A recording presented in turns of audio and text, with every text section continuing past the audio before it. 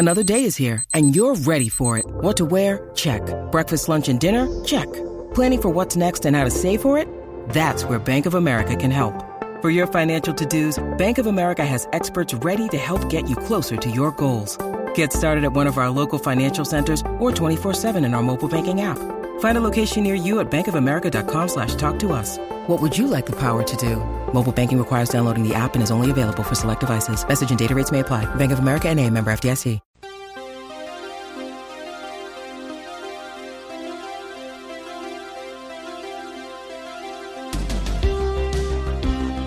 Hey everybody, welcome to the Game of Thrones podcast by Bald Move. We're the officially unofficial podcast for HBO's Game of Thrones television series, as well as George Martin's Targaryen history book, Fire and Blood Volume 1, as well as the officially official podcast for our new book, Gods of Thrones. I'm your host, Aaron. And I'm Anthony. Anthony, as he has for many weeks now, is joining me as the co-author of Gods of Thrones, a book on the religions and cultures and the real-world inspirations thereof, the Song of Ice and Fire, called Gods of Thrones. Welcome back, Anthony. We talked last year about Maegor, how he ruled for 6 years and 66 days, and how that has like some biblical significance of being an Antichrist number. And yes. I woke today to check our Amazon reviews, and we now have 66. So we have 66 Amazon reviews. Does that mean we're one short of the mark of the wild beast? Are we 2/3 an Antichrist? What's the biblical significance of that? Well, I wasn't going to mention this, but ironically, I sprouted horns this morning. I now have 2 horns protruding from my forehead that weren't there last night. Well, I checked some of the apocryphal prophecies, and they said that when the 66th review was sealed, that Lord Bezos would offer 10% off the list price for Gods of Thrones, and lo, it has occurred. The Amazon took us off sale some point over the weekend, but now we're back off 10% off list price. If you want a great Christmas present for a hard-to-please Game of Thrones fan, you want to guarantee it's got information that's entertaining, that they haven't seen or read or been exposed to before, I can recommend Gods of Thrones to you, Anthony and I's new book, and you can get it 10% off right now, and Amazon is telling me that it will definitely ship in time for Christmas. So check that out, and don't take my word for it, because I'm going to read one of these recent reviews. Steve D. says, Aaron and Anthony provide a wonderful avenue to explore both the Game of Thrones television show and the corresponding novels, A Song of Ice and Fire. Gods of Thrones is funny, approachable, and a self-contained book that has all necessary information to understand the wide variety of life and culture represented in Martin's world. But if you're like me, you'll want to use this book and its detailed collection of footnotes as a jumping-off point for much more. There are seemingly limitless depths in which you can dive deeper into the blurred line Martin created between his fictional world and reality of which we as Amazon consumers exist. Because of the Kickstarter, I feel lucky that I was able to observe the evolution of this project and the passion and energy it took to make a reality. But lastly, I wanted to apologize to Jeff Bezos for I've robbed him of the opportunity to broker the transaction of this great work. And for my transgression, I have been cursed to never wear the blue checkered badge of verified purchaser again. So, I see multiple prophecies and transgressions, and I don't know. We're going to have a dance of Amazons coming up, or what? Is Jeff Bezos more like Good King Jaehaerys, or is he more like the cruel Maegor? What would you say, Aaron? I want to see how the Bezos Musk war of 2025 works out. That's a good. That's a very prudent. Caution. Yeah, I'm not sure if I'm a green man or a black man at this point. Right. Yeah. I think Bezos is the green because he's the copper lord, and we all know the copper turns green when it oxidizes. And Musk, of course, has taken the black ever since calling a heroic Australian or is a New Zealand diver a pedophile. I don't know. I missed that. He's kind of gone off the deep end a little bit, hasn't he? Yeah. So maybe that's the true Maegor of the West. But we'll have to see. We'll be following these events very closely and with interest in the coming weeks ahead. Actually, we're going to be bringing our coverage to a close next week. In addition to Anthony joining me, I've also got my buddy Kim Renfro from The Insider and her excellent coverage of Game of Thrones. She's going to be joining to talk to me about this last section of Fire and Blood. Next week, I think Anthony and I will also have a bonus podcast on religion that comes out at some point after that, but our last official podcast on Gods of Thrones and Fire and Blood until next spring, where we welcome the release of our second volume of Gods of Thrones, and as well as the return of Game of Thrones, the HBO series. So if you got feedback, now's the time to send it in to GameofThrones@baldmove.com for consideration next week.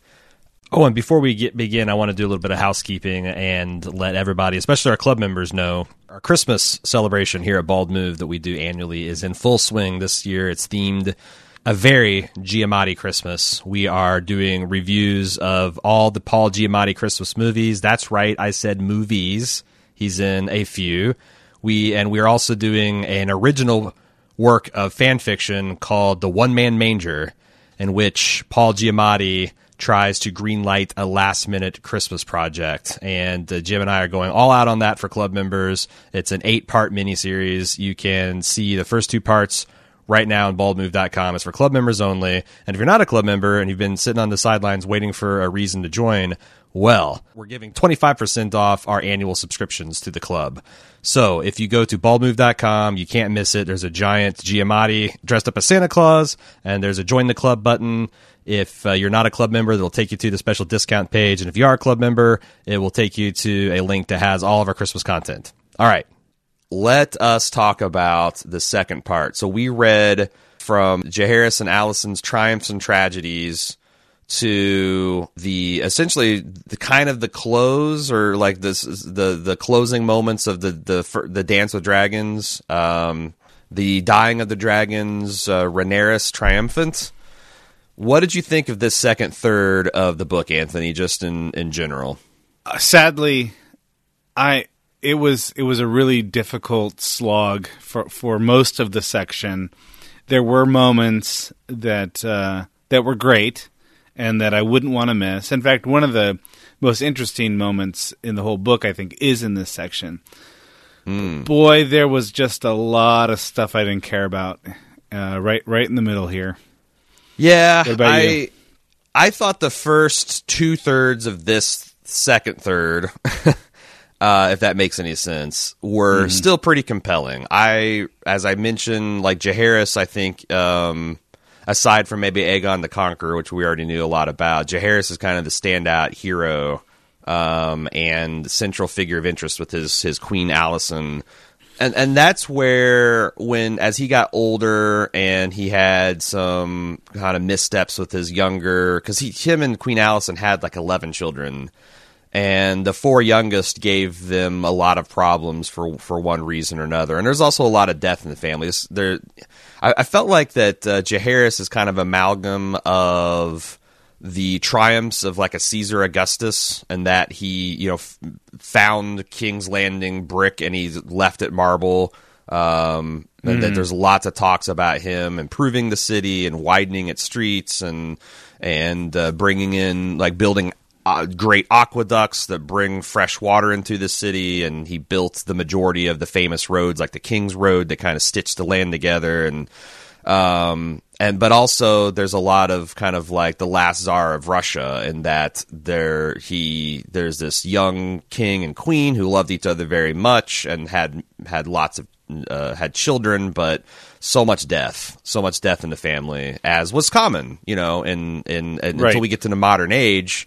Yeah, we talked about how you had this good King Jaehaerys who reigned for over 50 years, and everyone talked about him being the good king and how his reign was one long summer. And how do you make something like that interesting? Well, you make that interesting by just filling it with a bunch of death and betrayals. And the earlier ones, it seems like the king kind of bears fairly lightly, because when he gets in minor wars, He's able to distinguish himself, and everything kind of works out all to the better. The Sea Lord steals 3 dragon eggs, but he's able to wrest a concession from Braavos to where they forgive all the crown's debt. So, like, even the setbacks turn out to be, you know, boons for the king. But that, I guess the problem with this is that death is an important part of the narrative, but there are just so few characters in this story that I feel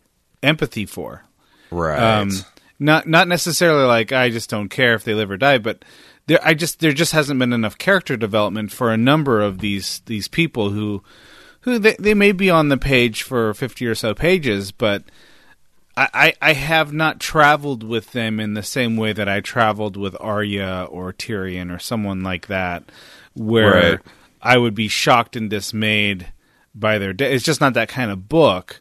And that's the thing, because I really liked his 2 oldest sons, Balon and Aegon, and, you know, he was grooming these guys, but then, you know, like so much of the rest of the royal family, they end up dying. But unfortunately, George had spent a lot of time developing these characters, so, you know, the people that then take the story from this point are much less sketched out. And also, Right. George, you know, with 11 children, I felt like he started doing a lot where just very thinly sketching these kids. Like, this child was lusty and he sucked his wet nurse dry, but this child was timid, and then this other one was lusty and had like, everything was, you know, the Targaryens were these gregarious man and women children, kind of like out of the mold of Bobby B, or they were Right. like these kind of sickly, reserved people that you either send to the Citadel or you send to the Starry Sept to be Septas. And like Jaehaerys and Alicent, we met them as like preteens and saw their love story, and, you know, was rooting for them. These young king and queen that kind of brashly took the throne and started taking charge. And, you know, like the book, once we get past the reign of Jaehaerys, I felt like kind of really struggled, and I felt like even George himself was kind of yada-yadaing through. Jaehaerys' son Viserys reigned for 26 years, but he got like 15, 20 pages. You know, there was just like Right. the same shit that George, I think, was afraid of with Jaehaerys. We got in full measure with that, and then, you know, that his family then begat the Dance of Dragons, and George clearly wanted to tell that story. But I was annoyed with the framework because, you know, essentially he had like a history of a maester, a history of the Septon, the High Septon, and then the history of this mushroom who was the fool for this royal family. Mushroom has some interesting takes on this particular history. But it got so predictable to where he would give the reliable history, but then he'd spend a page and a half in mushrooms fantasies, where it's essentially like whatever sexual perversion and violence that is the kind of stock and trade of Game of Thrones is turned up to like 11. And Right. And then, but yet, every once in a while, the High Septon would be like, "Methinks Mushroom has the right of it," when Mushroom's biases and bullshit would line up with the Maester who's collating this history. Which, Well, that, and it is that really realistic? predictable. It's predictable in that it's like there's some peace treaty that's being brokered, and so we'll get sort of the bare bones sketches of it, and then Mushroom will interject and say, of course, and then there was a night of passion that followed. And there was, this and that debauchery. But of course, and then we get sort of like, but of course Mushroom would say that because Mushroom is Mushroom. And I'm thinking, well, if he's that predictable, why do we need that every single time? Yeah, and I was wrestling. I was like, is this like some kind of sop to? Because I haven't read a lot of first person accounts of ancient history, and I was wondering, like, you know, if you get into like Tacitus or Herodotus, or do they do this kind of thing where it's like, well, here's the reliable stuff, and here's what the people think, and oh, here's this crazy take because they're trying to move copies in the ancient world. Well, and here's what tends to happen. Actually, it's not many people are writing history as we know it in the true. ancient world. That's true. But every now and again, you will get someone who is, he's an elite academic, and he is writing basically to impress somebody. So he's writing a history because he's friends with Caesar, or he's friends with this particular lord or lady or something like that, and he wants them to come off really well in the story. Mm-hmm. And so what you end up getting is you don't get the kind of mushroom stories of debauchery. Now, you will get those with fiction. Sometimes you'll get those with accounts of fiction. And you've got erotica in the Greek literature and the Roman literature. But as far as history is concerned, you don't have someone like Mushroom, because at the end of the day, you want this to be read either by or to your royal buddies, and you want them to pat you on the back and keep them in your court. What you will see from time to time is you'll see, okay, so now Caligula's dead, and we can really say what we can tell every rumor about Caligula there is, right? We're because everyone hated him anyway, and the new Caesar is he realizes that his uncle was a total tool anyway. So sometimes you'll get that. But the Mushroom's coming off as, look, I was sort of in the guise of a fool in their court, and I got to hear everything, and they didn't know that I was writing this all down, and so now I'm going to tell you, Drew, what really happened. Yeah. There's nothing like that. I can't think of any analog, at least in the parts of ancient history that I've studied. When you need mealtime inspiration, it's worth shopping Kroger, where you'll find over 30,000 mouth-watering choices that excite your inner foodie. And no matter what tasty choice you make, you'll enjoy our everyday low prices, plus extra ways to save, like digital coupons worth over $600 each week. You can also save up to $1 off per gallon at the pump with fuel points. More savings and more inspiring flavors make shopping Kroger worth it every time. Kroger, fresh for everyone. Fuel restrictions apply. Hey, it's Kaylee Cuoco for Priceline. Ready to go to your happy place for a happy price? Well, why didn't you say so? Just download the Priceline app right now and save up to 60% on hotels. So whether it's Cousin Kevin's Kazoo Concert in Kansas City, go Kevin, or Becky's Bachelorette Bash in Bermuda, you never have to miss a trip ever again. So download the Priceline app today. Your savings are waiting. Go to your happy place for a happy price. Go to your happy price, Priceline. So we talked about kind of it being a mixed bag. I'm actually kind of fearful for the next section, because I thought that maybe we would get into something. I knew this is the second. There's a volume 1, volume 2. I thought we might be able to get into Baylor the Blessed's rule, which is kind of, I always considered an analog to kind of an Emperor Constantine type. Where he's like all in on the faith of the seven. He becomes known as Baylor the Blessed, and that. But no, we're going to end like right in the middle of these, what I consider less noteworthy Targaryens, and I'm very curious to see these next 200 some pages whether how George is going to keep our attention when. Because, like I said, in between Jaehaerys and the dance, like there's so much yada-yadaing, and I thought the dance itself wasn't that super compelling, which is crazy when you think about how much dragon-on-dragon combat there was. Maybe we can get into the stuff we actually wanted to talk about. I don't want to belabor these points too much. Hey, can I ask you a quick question related to kind of the very skeletal portrait we're getting? It's almost like we're getting a portrait of so many children who are described in 2 or 3 words, like lusty, like, and tit drying. This one was timid. This one was bookish. This one was a warrior. So if you're going to reduce a character to that level of superficiality, I guess it's inevitable that you're going to fall into some typical male and female stereotypes, and I'm wondering if you were bothered by this at all. It seems like every woman was either attractive or not attractive. Yep. Every woman was either able to give able to give an heir or not, or rebellious or good natured or whatever. And I started to get a little bit weary of of the stereotypes. But I can be oversensitive when it comes to those sorts of things. What do you think? Yes, you're accurately trying to portray a medieval world that has all these superstitions and sexism, but what is an author's obligation to kind of like buck that and show that, like, you know, in the world, the good people actually are you know, far more enlightened than you'd expect. And I think they have, like, you know, Queen Alysanne, who for the good 2/3 of Jaehaerys' reign is essentially a co-ruler with him. Right. And she's a complex character, especially when she starts dealing with her children.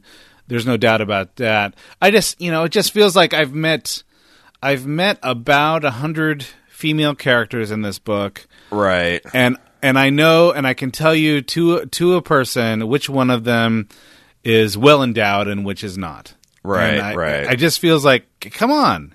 I don't know, because like certainly there's Martin lampshades that, because one of the first real blowouts that Jaehaerys and Queen Alysanne had was over the fact that Jaehaerys reflexively skipped over his eldest daughter as a suitable heir to the throne. And like, oh, well, it's going to be fine because obviously this guy's going to marry his daughter anyway, just like us, and it'll be fine. But like the queen's like, and then this comes to a head later on when his heir dies. And he still is unwilling to name a perfectly fine eldest daughter as his heir, and instead calls a great council. And it, you know, it could be that he's doing his best to adopt a medieval sexist perspective in writing this particular history, because it's supposed to come from Maestons, Septons, and Fools, right? It's not supposed to come from some modern woke author. But at the same time, you do it, man. I feel like it's repetitive. It's getting repetitive. I do wonder, though, just for real, like if Martin would have been better suited to make this the Maester telling the story. Like this is kind of like a revisionist Maester who's more of a radical, and like, you know, the way Marwyn doesn't give a fuck about what the other Maesters think about his research into magic. He's doing it because he thinks it's right, and he's like, make this guy be a little bit more like shockingly modern in his commentary. And less staid and stodgy and, like, you know, official history. Like, I think it would have flattered. I think he would have been able to make more of his points and tell something that lines more with his personal politics if he'd gone that way. But he didn't. He chose a point of view of a very conservative, stodgy, prudish Maester. All right. Hey, he's got at least one really compelling female character, and she's great. She's Alysanne Targaryen.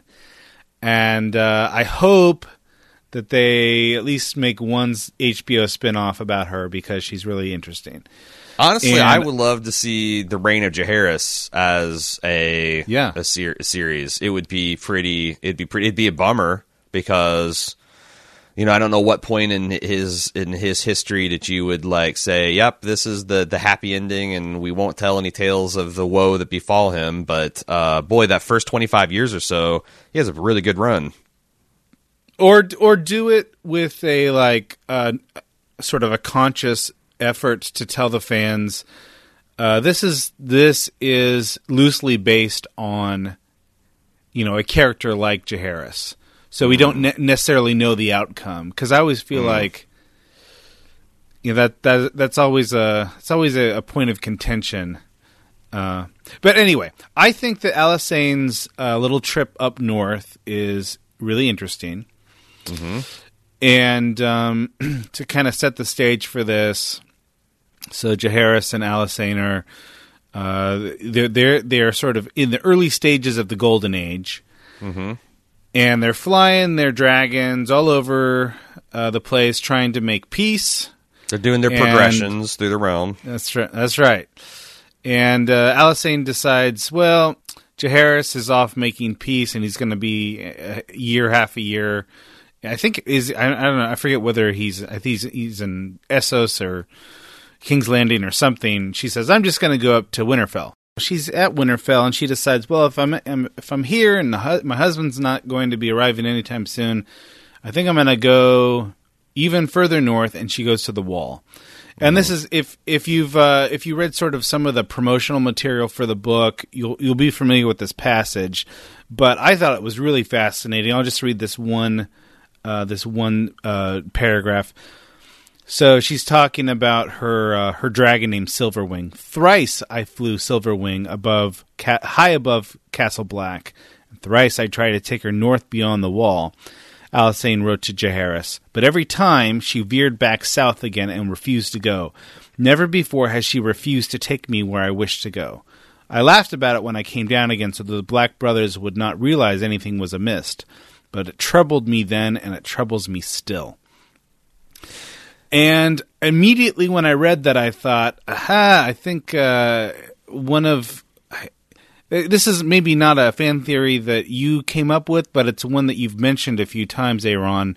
The wall is not just keeping the White Walkers from coming south, that the wall may actually be there to also keep dragons from going north. There's a few theories that really got me when I read, when I first started exploring the fan community after I'd watched the first few seasons and read all the books. And one of the ones that really I thought I was attracted to was this theory that, there's this ancient pact between the First Men and probably the Children of Forest and the White Walkers and because, the White Walkers are great villains, but they're not George Martin villains, because George Martin always says that, he disliked the fact that there's, this dedicated race in Tolkien, the orcs, and they're just all evil. There's not a lighthearted orc. There's not a orc that wants to be a bard. There's not an orc that just wants to retire and be an innkeeper somewhere. They're just all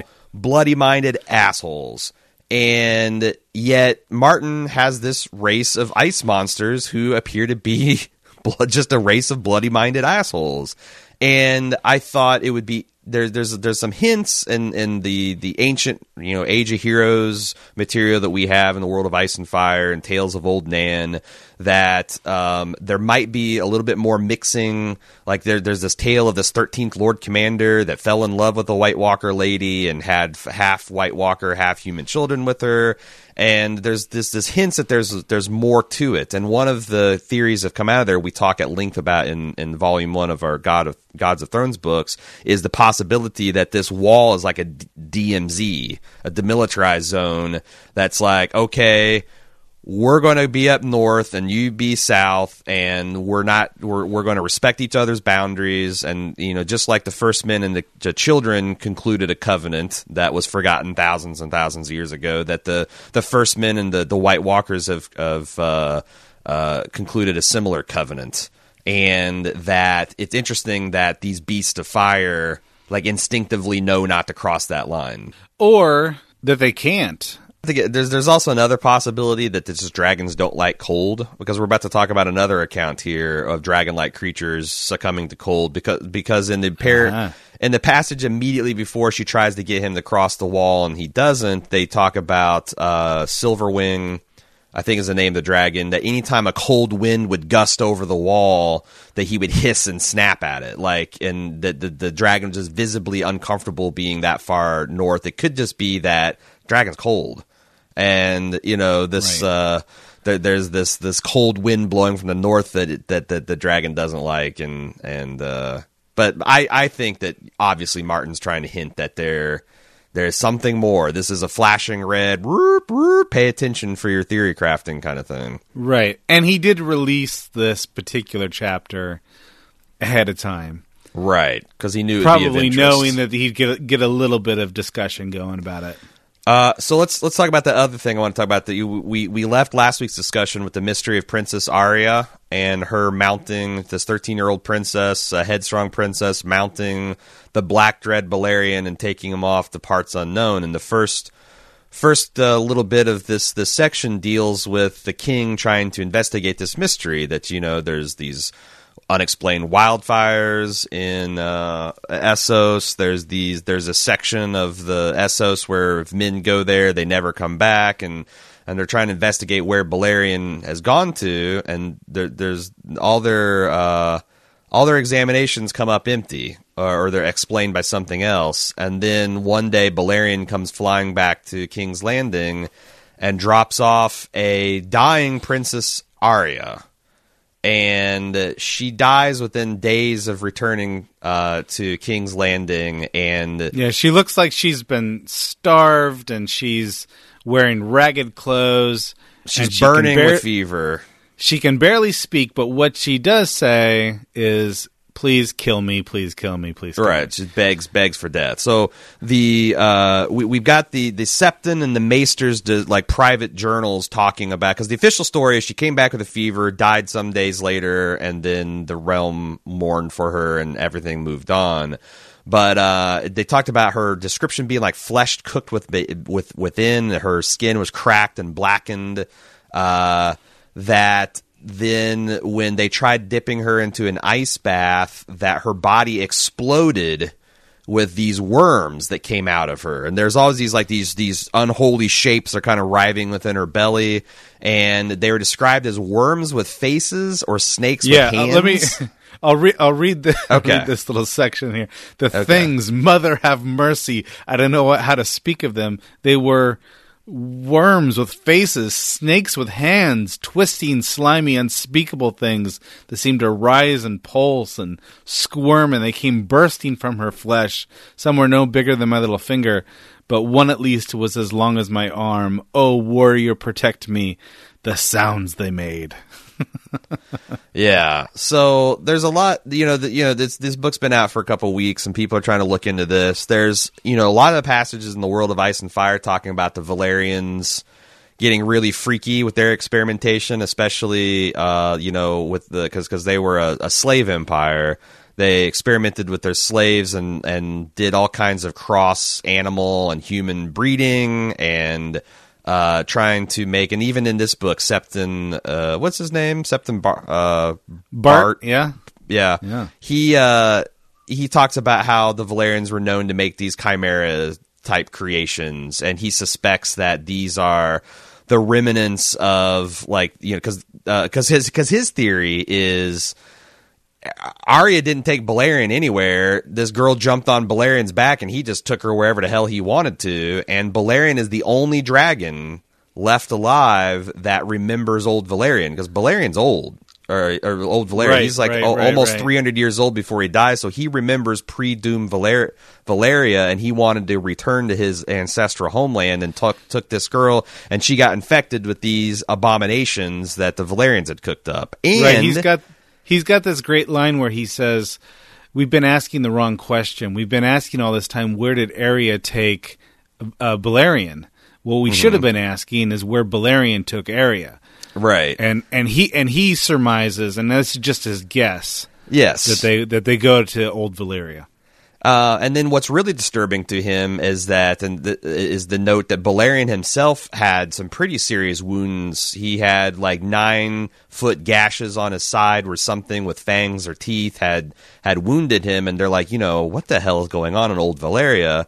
And other than just maybe there's these things called bloodworms that have been discussed, mentioned kind of in the same breath as snarks and grumpkins. That maybe these are hints of these bloodworms. Maybe there's still some feral dragons in Old Valyria.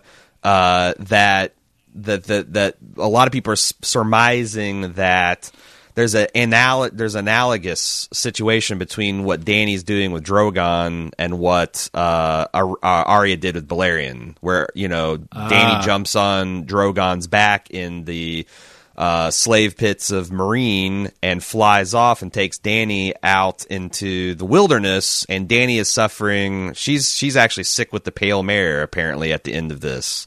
Right. And we obviously the show takes her in a completely different direction, but some people are wondering whether Drogon is going to perhaps take Dany to Old Valyria to discover some secret that's going to be vital to the final disposition of the Song of Ice and Fire. It's interesting. I was just giving a lecture at the University of Dayton here a couple weeks ago, and I was going through these ancient. They were kind of meant.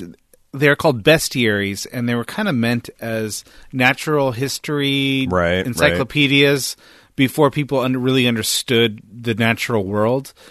So they're more theological than anything else. But one of the things that sort of highlighted in these books is that all of the monsters the ancient mind really believes that these exist, but most of the monsters that they come up with are hybrid creatures. Right. So you got a cross between a lion and a man, or a cross between two different animals. And the belief is that there are people out there, witches or whomever, who are experimenting, and they're taking these different seeds and merging them together to create these abominations. Right. So it's interesting that this is what comes out, these hybrid creatures bursting out of her womb, I suppose. Martin goes there. He makes sure that we know that there's smoke coming from both sets of this princess's lips. Yep. That's right. And she's so, it's not just that she has a fever. You can't even touch her. She's burning, she's burning through someone's armor. So they can feel her heat. Right. The other thing I was curious about this is that back when I forget which book this is, but one of the faceless men, it may be Jack and Hagar, I'm not sure. He's explaining the history of the faceless men, and that they were once, they descend from a people that were once slaves in the mines of Valeria, and he mentions these things called fireworms that really, really hate humans. Right. And so I there was part of me that wondered, like, she's hot, and she's got these worm-like creatures, and there is sort of a conjecture here that she's gone to Valeria, so maybe these are the fireworms. I'm not sure what to do with that information. Yeah, that's what I said bloodworms. I meant to say fireworms. Yeah. And also, like, correspondingly, there's this Victarion character who is, brother of Euron Greyjoy, and he is sent by Euron to go essentially fetch Daenerys to be his wife, and on the way over there he gets this wound on his arm that festers, and this red priest heals him, but his hand is left smoking and cracked and burnt looking, and there's some theory crafting in the last week or two that suggests that maybe Victarion's been infected with these fireworms with some kind of magic from the red priest that is healing him and making him stronger or something like that. So because the descriptions of what this thing's doing to their flesh is almost identical. Okay, and I think now that you say that, because I wasn't familiar with that theory, but now that you say that, I feel like I ought to correct myself.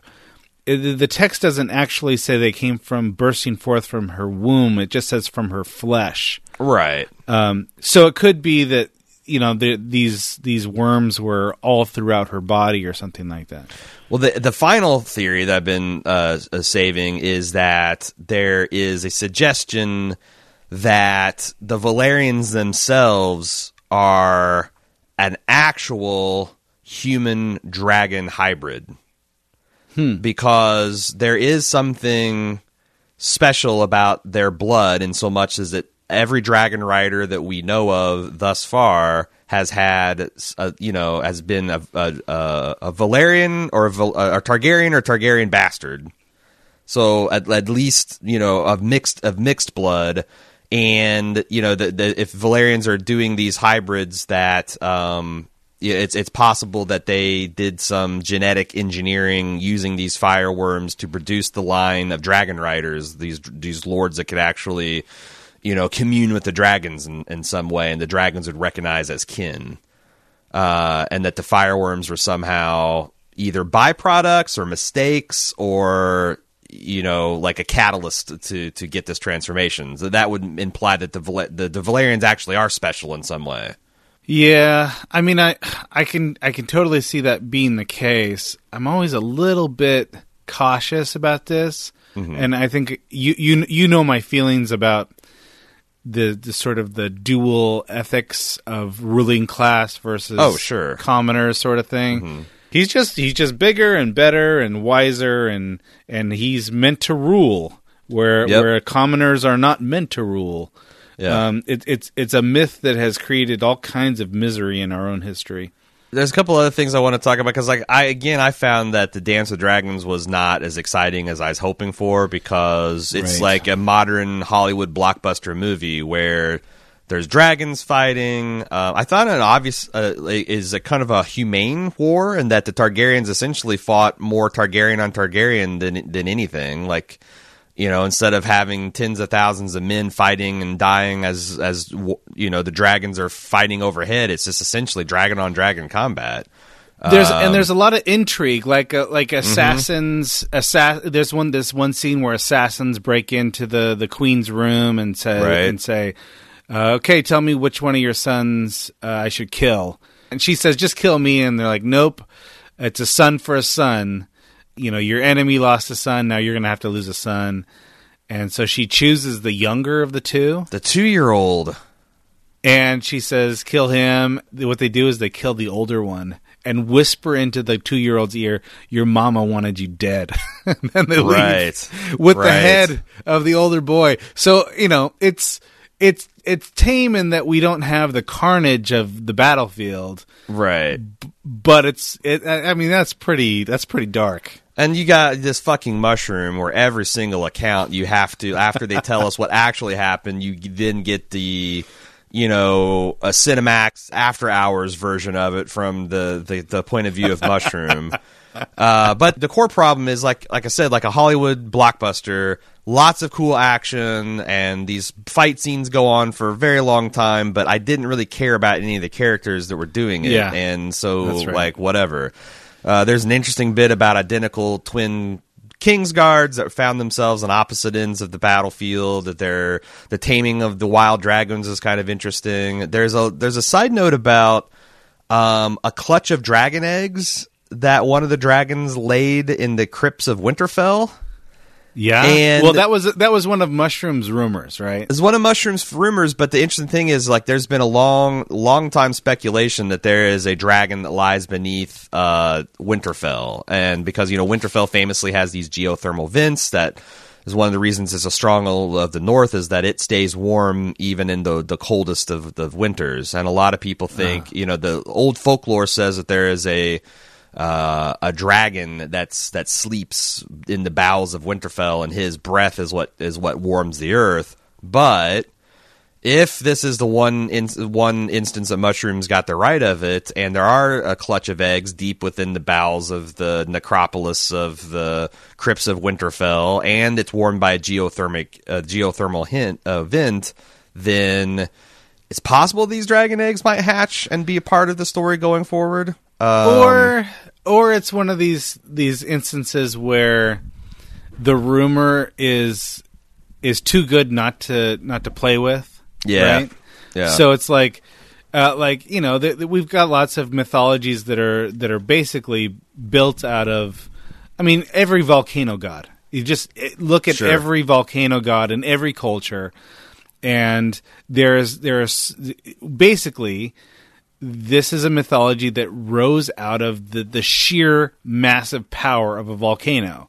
You need to have some story to explain how it got there and what our relationship to it you is. You have to, yeah. If you don't have the scientific method, you worship it. Absolutely. Right. But there's a current, you know, there's sort of a there's a little kernel of truth to these bits of mythology, and maybe that's what's going on here. Like, yeah, there's no dragon that's sleeping under Winterfell, but there may be a kernel of truth to the rumor, you know. Well, so this also brings me to a thing that was mentioned all throughout this book. I thought that hatching a dragon required some kind of human sacrifice, and that's something that I'm so glad you brought it up, and I feel like I need to sort of backtrack. It was pretty suspicious the way that George answered his question, because he got asked directly, does there need to be a human sacrifice in order to hatch a dragon? And he was sort of like, well, there are clues in the book, but I don't think I want to answer that. Mm-hmm. And I thought that was a pretty telling non-answer. Mm-hmm. But I'm reading through this book, and there's just dragons and dragons and dragons and dragons. And I could probably go back and count the number of, like, funeral pyres, mm-hmm. and try to connect it to see, I wonder if okay, so this guy was ritually on a funeral pyre, and then we see the birth of this clutch of dragons.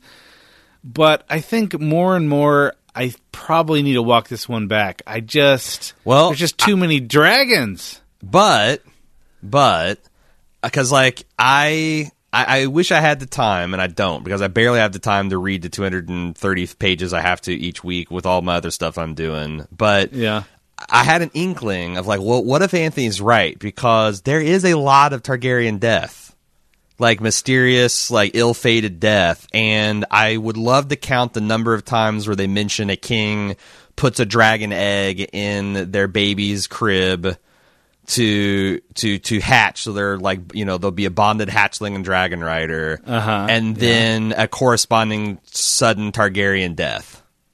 Because it would be interesting that if the Targaryens were paying the iron price for their dragon eggs the whole time and just didn't know it, like they think that this family is just covered in tragedy, and the most prolific time of the dragons when Queen Alicent and Jaehaerys were punching out babies like movie tickets, and the dragons were breeding, brought about the Dance of the Dragons, where we had a corresponding number of Targaryens killed and dragons dying. And I don't know if you can get an Abacus out and be like, okay, dragon egg hatch, whoop, Targaryen dead, boom.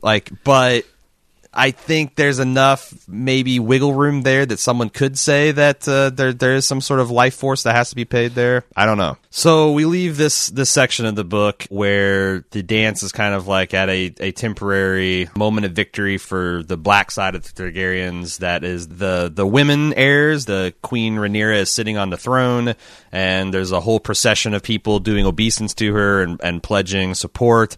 She sits on the throne all day and all night, taking pledges of loyalty, but when she gets up, all the court notices that she suffered several cuts to her legs and arms as she sat on the Iron Throne, and the rumor is that it soon will reject her.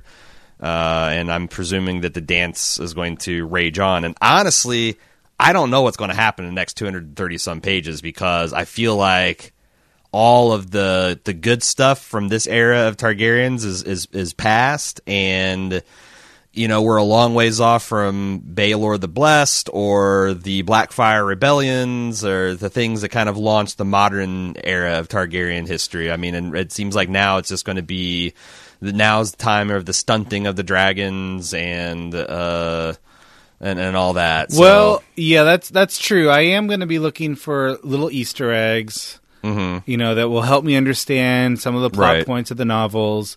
I will be looking to see what are the hints that this particular narrator tells us about how the dragons come to be diminished. Right. Because that may or may not feed into that sort of the maesters are killing the dragons theory. So there are little things like that I'm still looking for. And, I give Martin the benefit of the doubt, even in this particular section where there were, good 10 pages at a time that were really dull, that 11th page was worth it,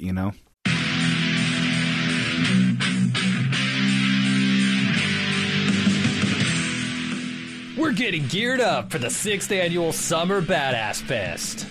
And while we're working on a slate of apex badass films to enjoy, we've got an early action-packed announcement to make. Just like last year, we're kicking off Badass Season with a live movie watch and podcast recording. We've rented out a theater for connoisseurs of action films and Bald Move fans that just want to have a great time. Unlike last year, this year's movie is top secret. Hush hush. No hints, except it's incredibly badass. It stars an absolute icon of the genre. We're willing to bet most of you haven't seen it, and it's going to be an incredible viewing experience with a packed house of bald movers. Those of you who came to last year's screening of Total Recall know what a party it was. And those of you who didn't, now's your chance to experience it. Meet me and Jim, order some custom movie-themed drinks at the theater's full bar, then watch us record the full podcast for the movie. We reserved the venue over twice the size as last year, but seating is still limited. It's happening Friday, June 21st at 7 p.m. in our hometown of Cincinnati. Get full details and buy tickets at baldmove.com/live. Cincinnati's actually a pretty great city to visit, and we've got lots of details for side adventures on our event page as well. The Reds are playing the Boston Red Sox in their fantastic Riverside Stadium.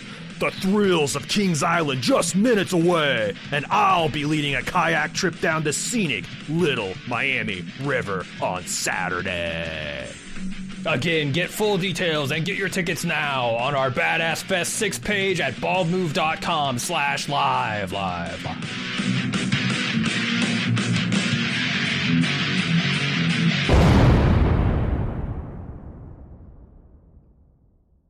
Shall we get to feedback now? Yeah, let's go. All right, feedback. You can send feedback to Game of Thrones at baldmove.com, or we also have weekly discussion threads for Fire and Blood and Game of Gods and Thrones on our forums.baldmove.com. First up, Jordan N. Do you guys have any theories as to why the Targaryens seem to have a pretty high rate of miscarriages and stillbirths?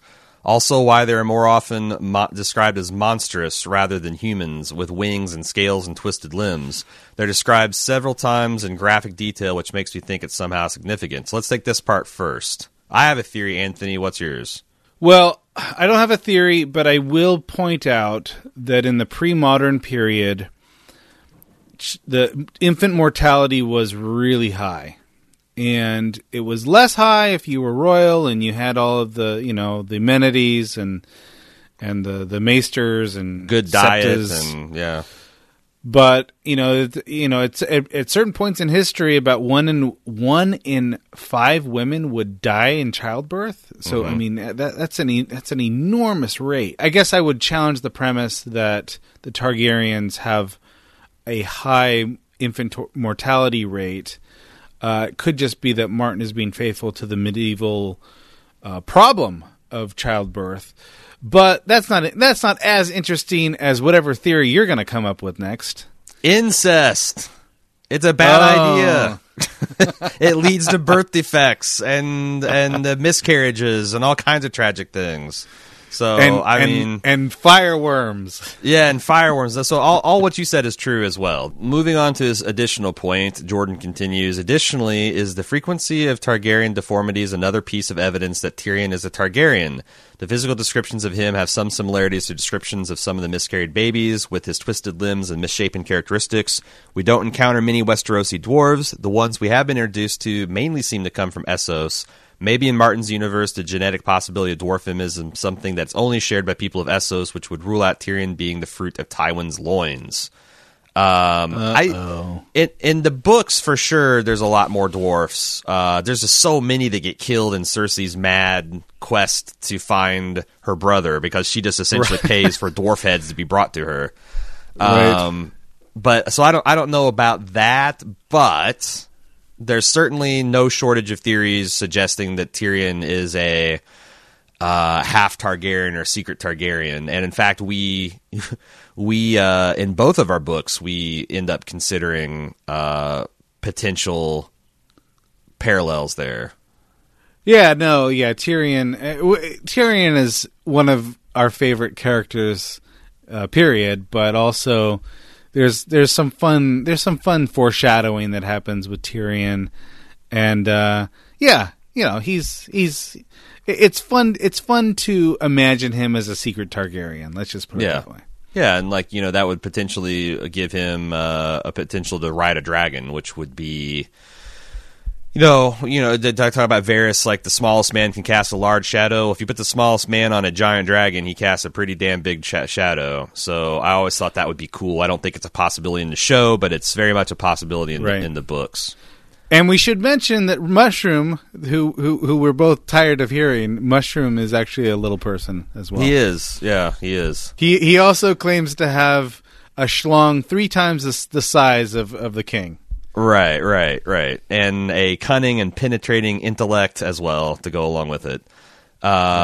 Which very much, well, it's funny because I think there's a line that much of the royal family assumed he was a lackwit, which is why they were so free to talk in front of him, and then why after they're all long gone and buried, he was able to just do this devastating tell-all of the royal family. So right, and then eventually he's got this line that says, eventually they all started taking counsel from me. Right. I was the invisible king in Motley. Yeah. So he kind of fancies himself as sort of the puppeteer behind the Dance of Dragons.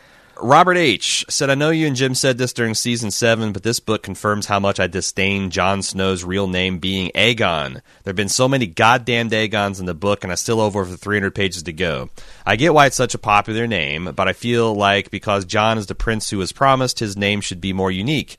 Jaehaerys makes so much more sense in my opinion, and I feel like there are some similarities between the two of them. What Targaryen do you guys fits Jon the best? I mean, I went on record saying that Aemon was the layup there. He was Jon's mentor just as much as the old bear was at the Wall. And I like that. I like that name. I thought that would have been a nice. People would be like, "Oh yeah," instead of like Aegon the 6th or whatever. Like, that's my opinion. What do you think, Anthony? I don't care. I'm sorry. You're over the Targaryens. I can't really get too much heat behind this. I'm gonna call him Jon. I'll probably call him Jon Snow. Long after it's kosher to call him Jon Snow. Mm-hmm. So that's just my bent. Yeah. No, I like King Snow as well. That's something interesting about that. One more piece of feedback. He said that the way George described these Targaryen brothers and sisters is so similar to Jaime and Cersei. Are there any other examples of brothers and sisters falling in love in the world of Ice and Fire? I really wonder if George has been laying breadcrumbs that they're both secret Targaryens and Tyrion is the red herring. So he's of the because there is no shortage of rumors that or theories that Jaime and Cersei are the real secret Lannisters, and Tyrion is just something that George put there to throw us off the scent. I'm a bad person to ask that because I don't think those theories have a lot of weight. And also, I can't out of the Targaryens and Jaime and Cersei, I'm struggling to think of any brother sister incest in the world of Ice and Fire. I don't know. Yeah, that's a good question. I mean, do we need more? I don't need. I don't think we need any more. But I wanted to ask you a question. Mm-hmm. There's this character Sarah, right? And she's a kind of a wild child, and she ends up escaping. She's the son of the king and queen, and she ends up escaping to Essos, and becomes a prostitute in Essos. Mm-hmm. And the speculation is that she probably is making pretty good money because people are paying, knowing that they're having sex for a night with a Targaryen princess. And that immediately made me think of Brown Ben Plum. Mm. So Brown Ben Plum is in the books, but not in the movies. And there's this throwaway line, or maybe it's a paragraph in the books that say that he's got a drop of Targaryen blood in him. Right. And he claims that it was under one of the Aegons, that one of his mother was a dragon seed or something like that. But he can't remember which Aegon it was, and so he's not really clear on it. And I immediately thought, oh, maybe George is trying to explain why Brown Ben Plum has a drop of Targaryen blood in his veins. Well, that's another interesting thing because, like, there's so much potential Targaryen blood in Essos at this point that it gets, it kind of gives fuel to a lot of these, is Varys a secret Targaryen? Is Illyrio a secret Targaryen? Is he a Blackfyre Targaryen? They're, my God, yeah, there's like, maybe it's like a, one of those situations like Genghis Khan where, fully half of the population of Essos now could conceivably ride a dragon. Because of poor Sarah and her exile to Essos. Hey, do you think? All right, very general question. Everyone likes the idea of their favorite character being a secret Targaryen. Do you think that there will be at least one more reveal of a secret Targaryen in Martin's world?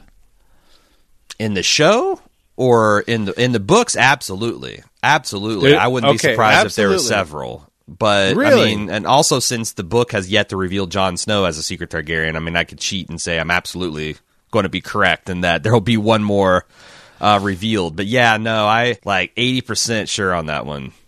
Wow. Okay. That's some pretty big matzo balls you're putting out there, man. Yeah, and every time I see, like, you know, there's a Targaryen princess. She was one of the lusty ones that her cries echoed through the Red Keep when she was pleasured by her king or whatever. She had mismatched eyes and crooked features, and you know, like, and also like the weird, like, because a lot of people, well, Tyrion's hair is not exactly the platinum that's supposed to be, but neither was hers, and she was a pure-blooded Targaryen. There's just a lot of these details that Martin's put in there, and why else would he do it with the full knowledge of what he's written before, unless he's trying to hint there. Well, I think that we both agree that something significant will be revealed about Tyrion. I think that there's enough foreshadowing to say in those general terms that there's something in store for Tyrion that isn't on the surface of things. Let's move on to Brandon W. So he says, from what I've gotten from the first 6 books in the 6th and very weak 7th season of the show is that the House Castamere was an old and possibly great house, almost equal to that of House Lannister. With that being said, why do you think Gurm makes absolutely no reference to Castamere as of my 2/3 way through Fire and Blood? Has he simply just forgot that they existed, or should we assume that they were in reality such a minor house that they played almost no role? Just pondering. So I'm actually somewhat shocked that Lannisters have played very minor roles in what's going on in Fire and Blood so far. It's true. It's been... And every indication is that they are the Lords of Casterly Rock, and he's right that we've heard nothing about the reigns of Castamere.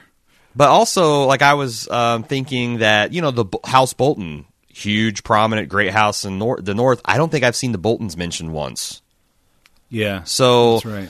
It's more, you know, and of course the Starks kind of are somewhat remote and removed. You know, there's even a lot, before the King's Road is completed, there's a lot of contemplation like, well, whose side is Stark going to be on? And like, oh, LOL, no one cares. By the time he gets his shit to one side of the war or the other, it'll be over.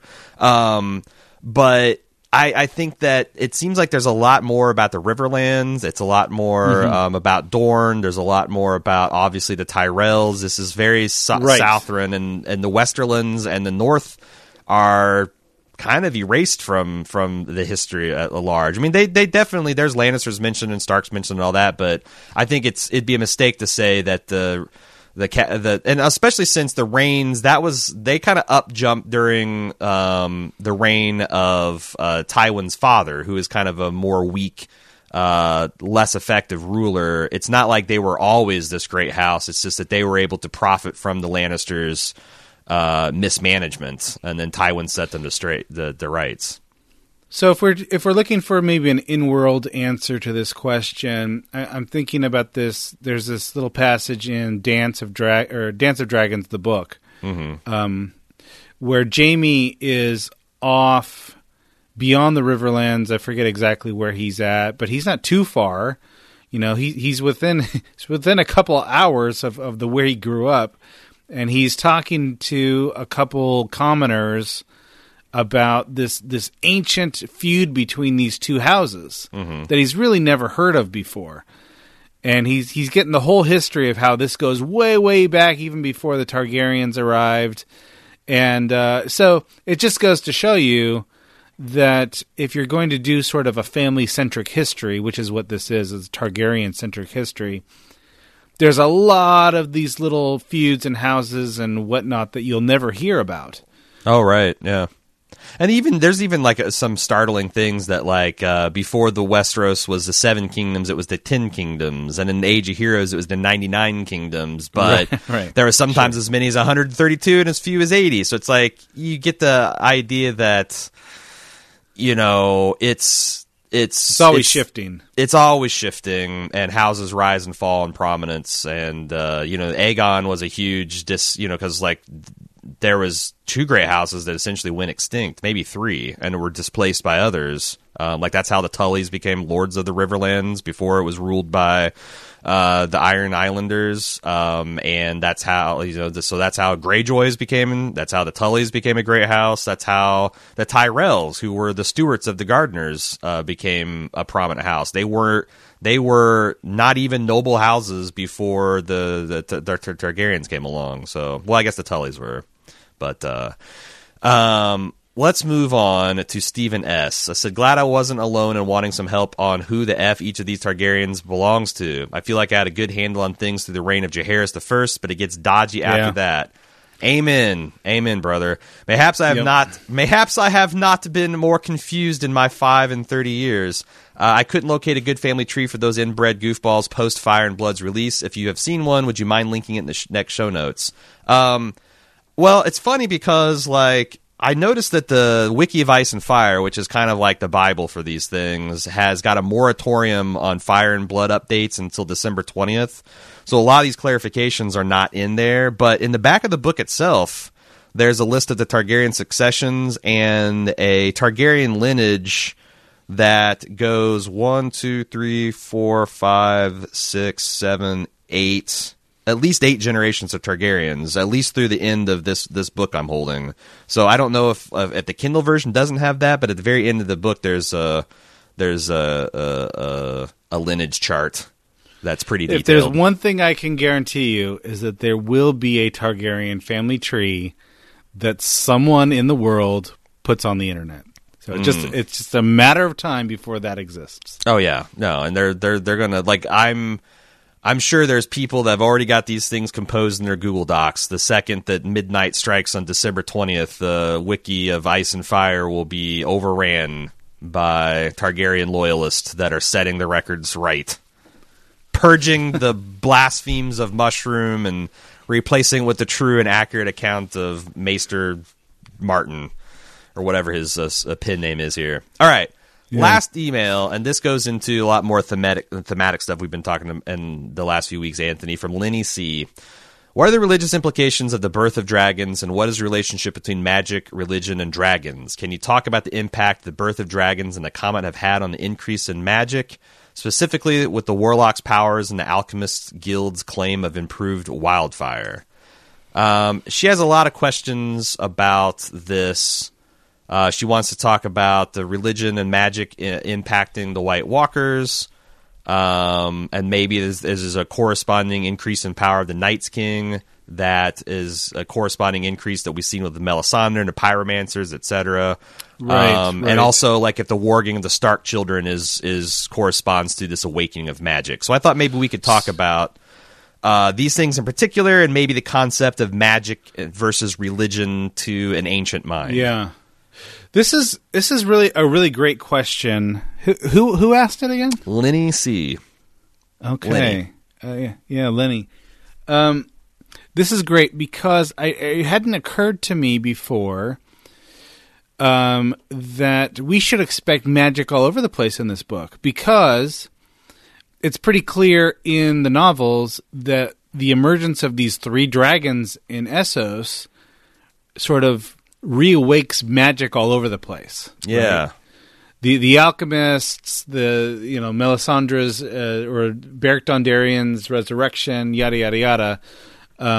The warlocks of Qarth, they're all beneficiaries of the return of magic to the world in the shape of dragons. Well, now we're reading a book where there's, I don't know, 30, 40, more than that, dragons running around. Mm-hmm. Being born all the time. Flying around. Born, yeah.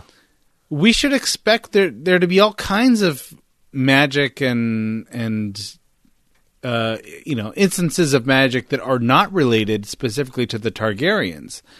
But we're seeing, I mean, aside from the occasional person that's like a woods witch or something like that, we're not seeing any of that. Right. No, So I don't know. I honestly don't know why, if 3 dragons pumps up the magic of everyone in the world, why we're not seeing more of that in this book. Yeah, because I remember being excited, like, when we saw the early history of Harrenhal and the early goings-on there, and there was, like, this throwaway line about perhaps a princess bathing in blood, and we've covered that before, but there wasn't a lot of like warlock and witchery.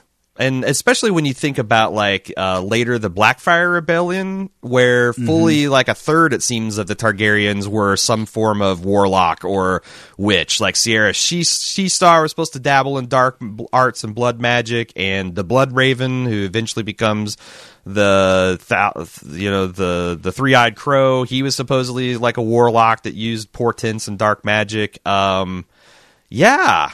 I mean, it's essentially dragons is the only kind of magic that is in the world, and they're not really.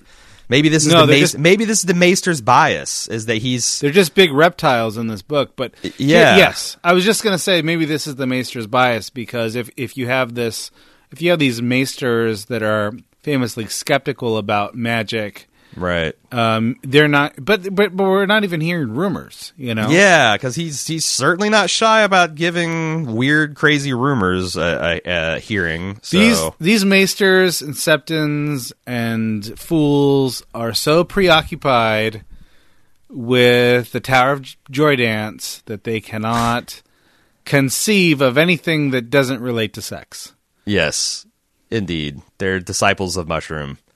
Can you talk about like the relation between, because like I've we had a discussion when we were writing volume 2 where you're among other things, you're talking about in the Bible there's this encounter with one of the kings of Israel where he goes and visits the Witch of Endor, no relation to the Ewoks.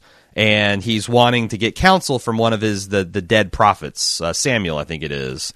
And we talked about, it's like, because the Bible's not shy about talking about other gods, and not even, like, and ascribing them as like power as such. Like, obviously Yahweh, Elohim, Jehovah, the Lord is the most powerful of them, but there's other gods mentioned. But then you've also got these things like the witch, like. And how did the ancient people differentiate between religious faith and those miracles and like witchery and warlock and sorcery and magic? Well, I think the first thing we need to settle here is the dispute about whether or not the Witch of Endor actually does come from the moon of Endor. Right. Because this is debatable. She could have easily, it was a galaxy far, far away, but it's also very long ago. So she could have transported. She's from trillions of light years and thousands of years into the distant past of Earth. The basic answer to this is that in the ancient worlds, the lines between magic and worship were very, very blurry, and this is one of the ways that I think that George Martin represents the ancient mind better than Tolkien does, because if indeed Gandalf is known in Hobbiton for his amazing fireworks, then there's going to be a shrine to Gandalf in Hobbiton. Oh, for sure. That's how the ancient. That's just how. How come we don't find any temples or churches or whatever in Middle Earth? Martin knows that if there is something that's unexplainable as a shadow baby that's birthed out of Melisandre, the ancient mind is going to try to make sense of that using religious narrative. So the difference between a witch and a shaman is that the witch is your enemy and the shaman is part of your tribe, and that's basically it. You don't call it magic unless it's some foreign person that you don't trust. Because your own magicians are only called that by your enemies. You call them wise men or sages or shamans. Basically, the idea, the accusation in the ancient mind, this is especially true when Jesus is walking the earth. You don't call someone a magician unless you're suspicious that they're working in the dark arts. And of course, if one of your own tribe is performing these amazing things, then you're going to credit it to your own god, and this is all fine. Well, so basically, we're looking at xenophobia. That's how people get labeled witches and warlocks and sorcerers. This is xenophobia talking. As it does so as it talks so many times throughout human history. Hey, man, this makes it all the way to the modern period. We were drowning witches for many centuries. All right. That's all the feedback we got. If you'd like to send us more, of course, Game of Thrones at baldmove.com. We are going to be back next week. We've got some exciting things happening. We're going to be closing out the last third of Fire and Blood. We're going to be closing out our coverage 2018 of Gods of Thrones and Fire and Blood. We're going to have Kim Renfro on to talk about her thoughts about Fire and Blood. Anthony will be rejoining me to talk about the last third. Hopefully, we'll hear from you guys and what you thought of the petering out of the dragons and what it seems like we're in for Volume 1 of Fire and Blood. Don't forget, if you are moved to purchase Fire and Blood or our own book, Gods of Thrones, if our discussion with Anthony and myself has motivated you to do so, you can find links to Gods of Thrones, our book, here in the show notes, and it's available in both ebook and physical book format. Again, you have plenty of time to order it now and get it for Christmas for you or your loved ones, and we hope you do that. We'll be back next week. Until then, I'm Aaron. And I'm Anthony. See ya.